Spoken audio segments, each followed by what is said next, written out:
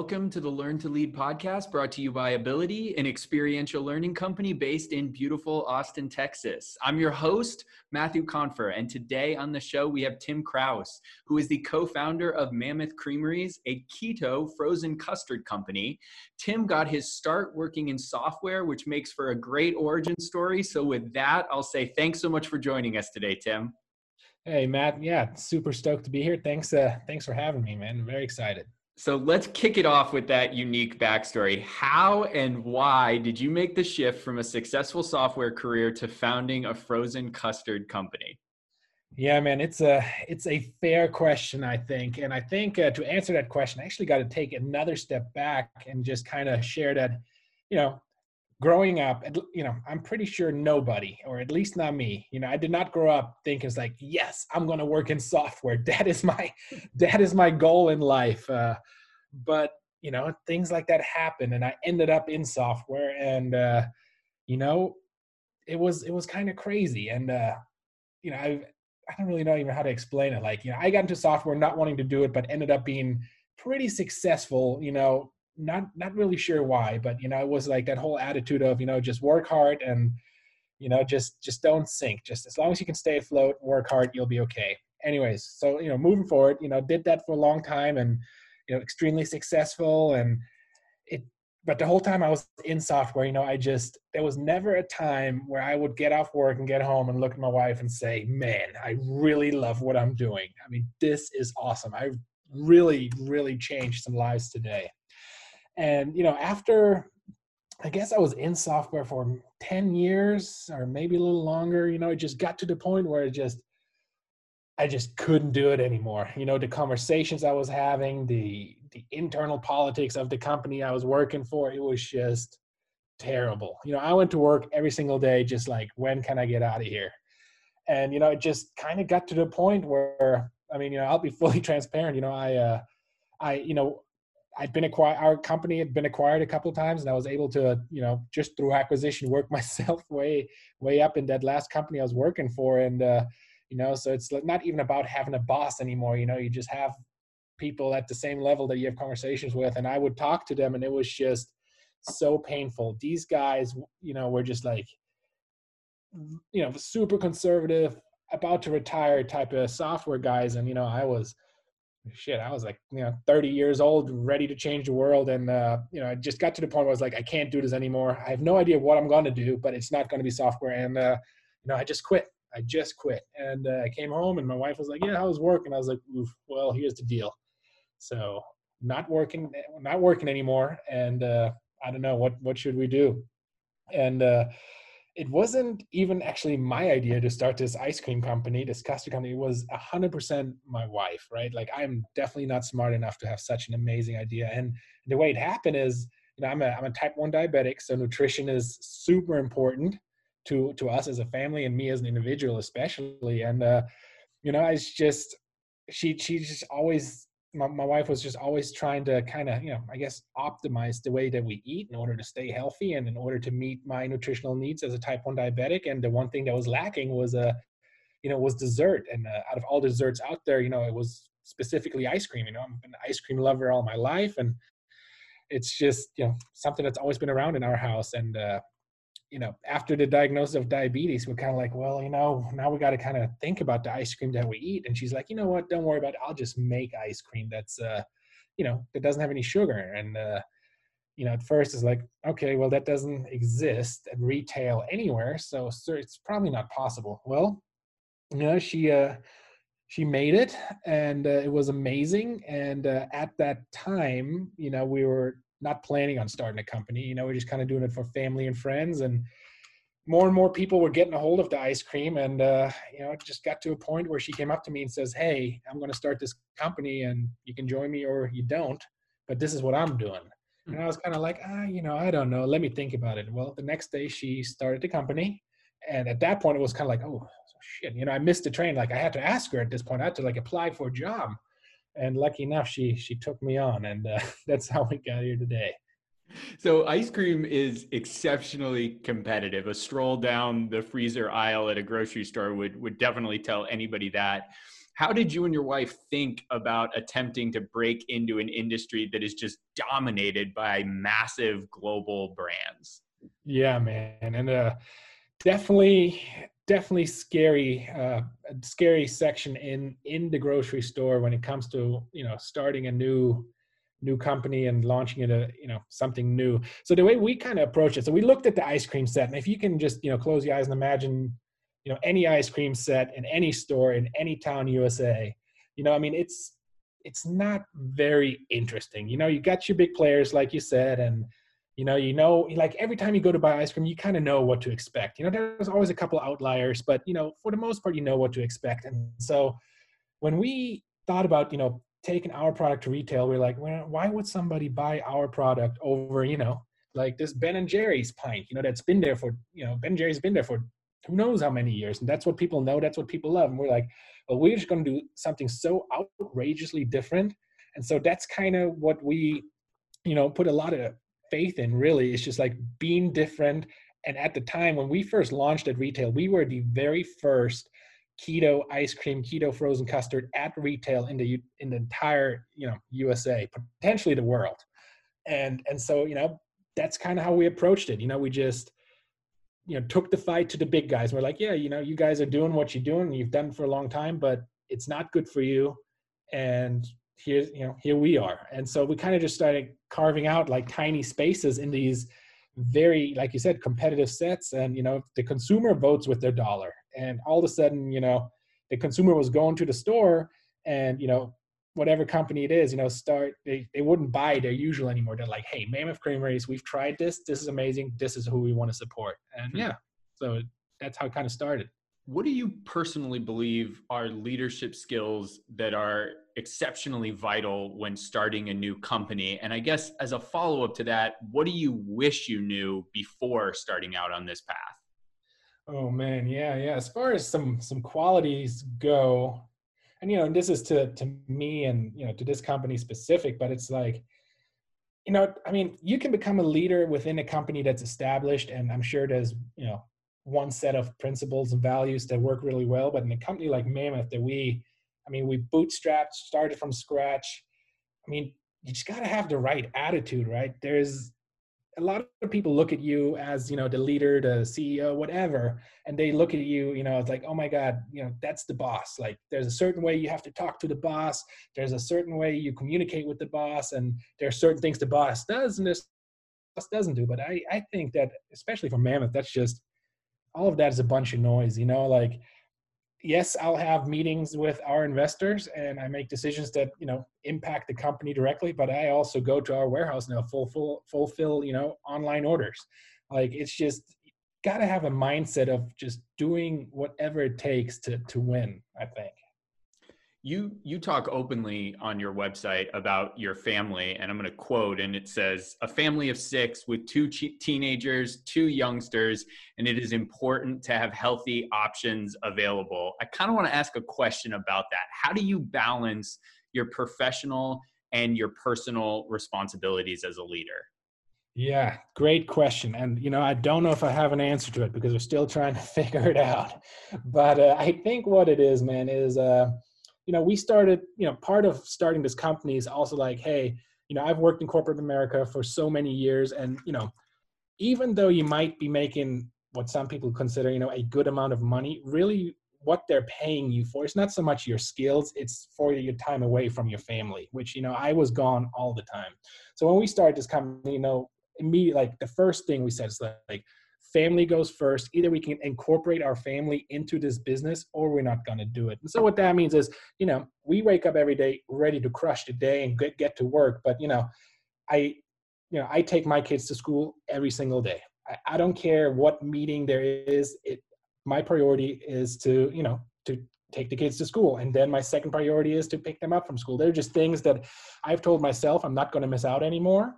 And I make those my absolute priorities. And then the rest kind of falls, into place around that without really me having much to do. And, society at this point has actually gotten really good at, a lot of people we work with, they understand that. So if they're like, hey man, can we have this 8:00 meeting? I'm like, nope, sorry, we can't, I got to take my kid to school, but I can do 8:15.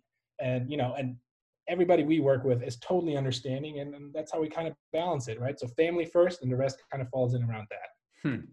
What do we on the outside not understand about your industry? What would surprise us about what it takes and what takes up your time when it comes to getting ice cream in the hands of hungry customers? Man, I mean, ice cream is, when you look at ice cream as a consumer, it's this, I don't know, it's just this awesome thing, nostalgic thing. And, anybody that eats ice cream at any point throughout their life or day is like, there's always something that you can connect it to, right? Like if you eat ice cream as a kid, you connect it to, hey, I ate this ice cream at this, at my house during this time, and here's a memory. And then, as an adult, you eat ice cream, you're like, oh man, when I was a kid, I used to eat this ice cream, and, we'd be out at grandma's house or whatever. So, but the reality, the ice cream business is behind the scenes is pretty intense, man. It is a business where money rules, where big corporations will do whatever they can to destroy the little guy. And it's cutthroat, really. And then you would have never assumed that looking at what ice cream stands for, because it stands for fun, family, love, whatever, right? But it's behind the scenes, it's completely different. You talked a little bit about organization and structuring your day and the family balance. Do you have any other tips and tricks as a leader for how you kind of organize your day for maximum productivity? Or what are the types of maybe changes you've made over the years that have made you a more efficient leader when it comes to time management? For sure, right? So, there really haven't been any changes per se, right? There's things that I do every day and I still do them. I did them before Mammoth and I do them now. For example, I wake up at 5 a.m. When I was in software, I wake up at 5 a.m. now that we're running Mammoth. And, I start my day by waking up at 5 and crushing a workout. If that's a 2-hour run, if that's, 90 minutes on the bike, an hour in the gym, it doesn't matter. Like these things happen every single day. And that's kind of that, you have that routine. And, for me, as long as I stick to that, and, there's definitely flexibility there, but as long as I stick to some of that, that kind of just, allows me to do all the things that I want to do in the way I want to do them, but also get to work, by 8 a.m. and just be just ready to crush, because, your heart rate's going, your kids are at school, like you've done all the little things that are important to you. And then you get to go to work, and, getting to go to work at Mammoth is just a very special thing. So it's not just like, walking into another job and like, here we go. Let's start the grind. You go to Mammoth and it's exciting. It's super motivating. It's just awesome. What do we on the outside who don't work directly with our spouse or our partner or a family member not understand about what it takes to be successful in that type of, we'll say, intimate working relationship? Yeah, man, it is, well, and Susan might have a different opinion, but it's definitely difficult, right? So Sue and I, we have a family together, we work together, we obviously live together. I mean, everything we do together. I think I spend, more time with Susan on a day-per-day basis than anybody in my life ever. And so, I mean, and we're both very passionate type A personalities. So, there are definitely times to get interesting because you just, you can't really get away from each other. So, the passion is high.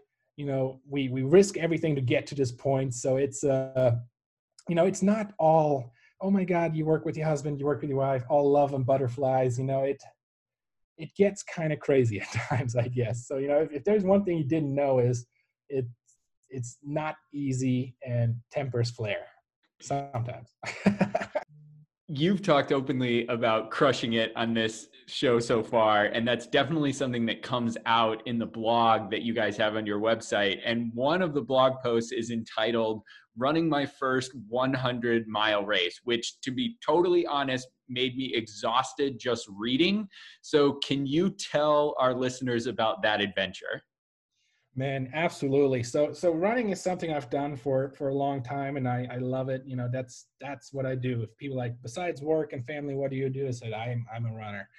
And the 100-mile distance, I came up with that idea about 5 or 6 years ago, where I was like, I really want to run a 100-mile race. And I don't really know why it was that distance. It was just, that's just what I want to do. And the kind of lifestyle that we live and have been living kind of just supports these crazy ideas, right? Where we're really focused on nutrition. We're really focused on, on well-being and exercise. And so I'm like, I kind of wanted to show myself and everybody else is like, listen, yes, I'm a type 1 diabetic.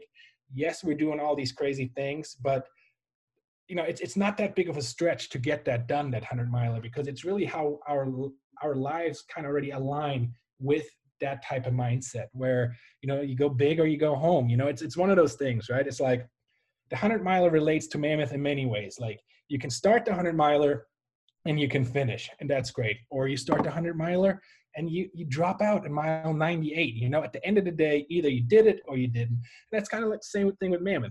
Either Mammoth is going to succeed or it's not. There's really no in between. And that's the mindset that we have here. And we go out and every day, like the company slogan is Crush Town. Everything we do, we go after that, just crushing it. We just want to perform at our very best every single day, every minute of the day. And anything else is really, not that it's not acceptable within this company, it's just not the mindset. Everybody that's involved at Mammoth is a very, competitive, driven person that wants to win. And so that 100-miler was just part of the day-to-day, really. Well, that inspirational place is a great spot to end the conversation and shift to our final 2 rapid fire questions that we ask all of our guests. And the first one is this: Tim, if you could describe your leadership style in one word, what would that word be? Yeah, man. And I've mentioned it before, and I'll tell you, and this is a little, I guess, maybe not normal, but the leadership style, I think, is, I'll use the word again, is just a Crush Town leadership style. High expectations, and just no room for excuses, right? Expectation is you perform at your best or you don't perform at your all. So that's what I would use. And the final rapid fire question is this: what is the best piece of advice that you have ever received? Man, so there's a little story to that, actually. So I remember perfectly. I was in an elevator. I was going to university in Hawaii. I was in an elevator with a guy, and the elevator got stuck. And I didn't know who the guy was. I was 20 years old. This guy was an older guy, and we're in the elevator waiting to get rescued, and we get to talking. He's like, yeah, I'm a motivational speaker. And I was kind of like, at the time, 20 years old, I was like, oh God, here we go. But the thing he told me, and at the time it didn't really mean anything, but he says, hey man, never settle and always approach things with a good is not good enough if it can be better, and better is not good enough if it can be best attitude. And again, at the time I was kind of like, okay, dude, cool, thanks. But, as I kind of got older and I, a little bit more mature in my thinking, I was like, oh my God, that is, that piece of advice is the way I approach every day. Like, you just don't settle, right? And there's no way that you can ever be maxed out. And I mean, there's always an opportunity to be better. And if that's in life, if that's in business, it doesn't matter. Just never settle for not being 100%. So that's how we approach everything. Well, Tim, you are the first person to give us advice from being stuck in an elevator. So I really appreciate it. Where can our listeners find out more about you? Yeah. So, mammothcreameries.com is a great resource. It's not just product related, but it's also lifestyle related and keto specific related. So if you're not familiar with what it is, maybe go have a look. There's some really good articles on what is keto, why is it good for you, why you should ditch the sugar. And then, follow us on social media, Instagram, Facebook. We're pretty good about regularly posting stuff that are relevant to ice cream, but also just to a healthy lifestyle. So I think those are probably the 2 best sources there are. Well, thank you for all the great insight, and thanks to all our great listeners for joining us. If you enjoyed today's show, we would love a rating and review in your podcast app of choice, and we truly appreciate it when you share our show with your network. You can find me on social media at Matthew Confer. You can find our show on Instagram at Learn to Lead Podcast, and you can find our organization Ability at ability.com. Be sure to subscribe so that you get our next episode. And I want to thank all of you for joining us on the Learn to Lead podcast.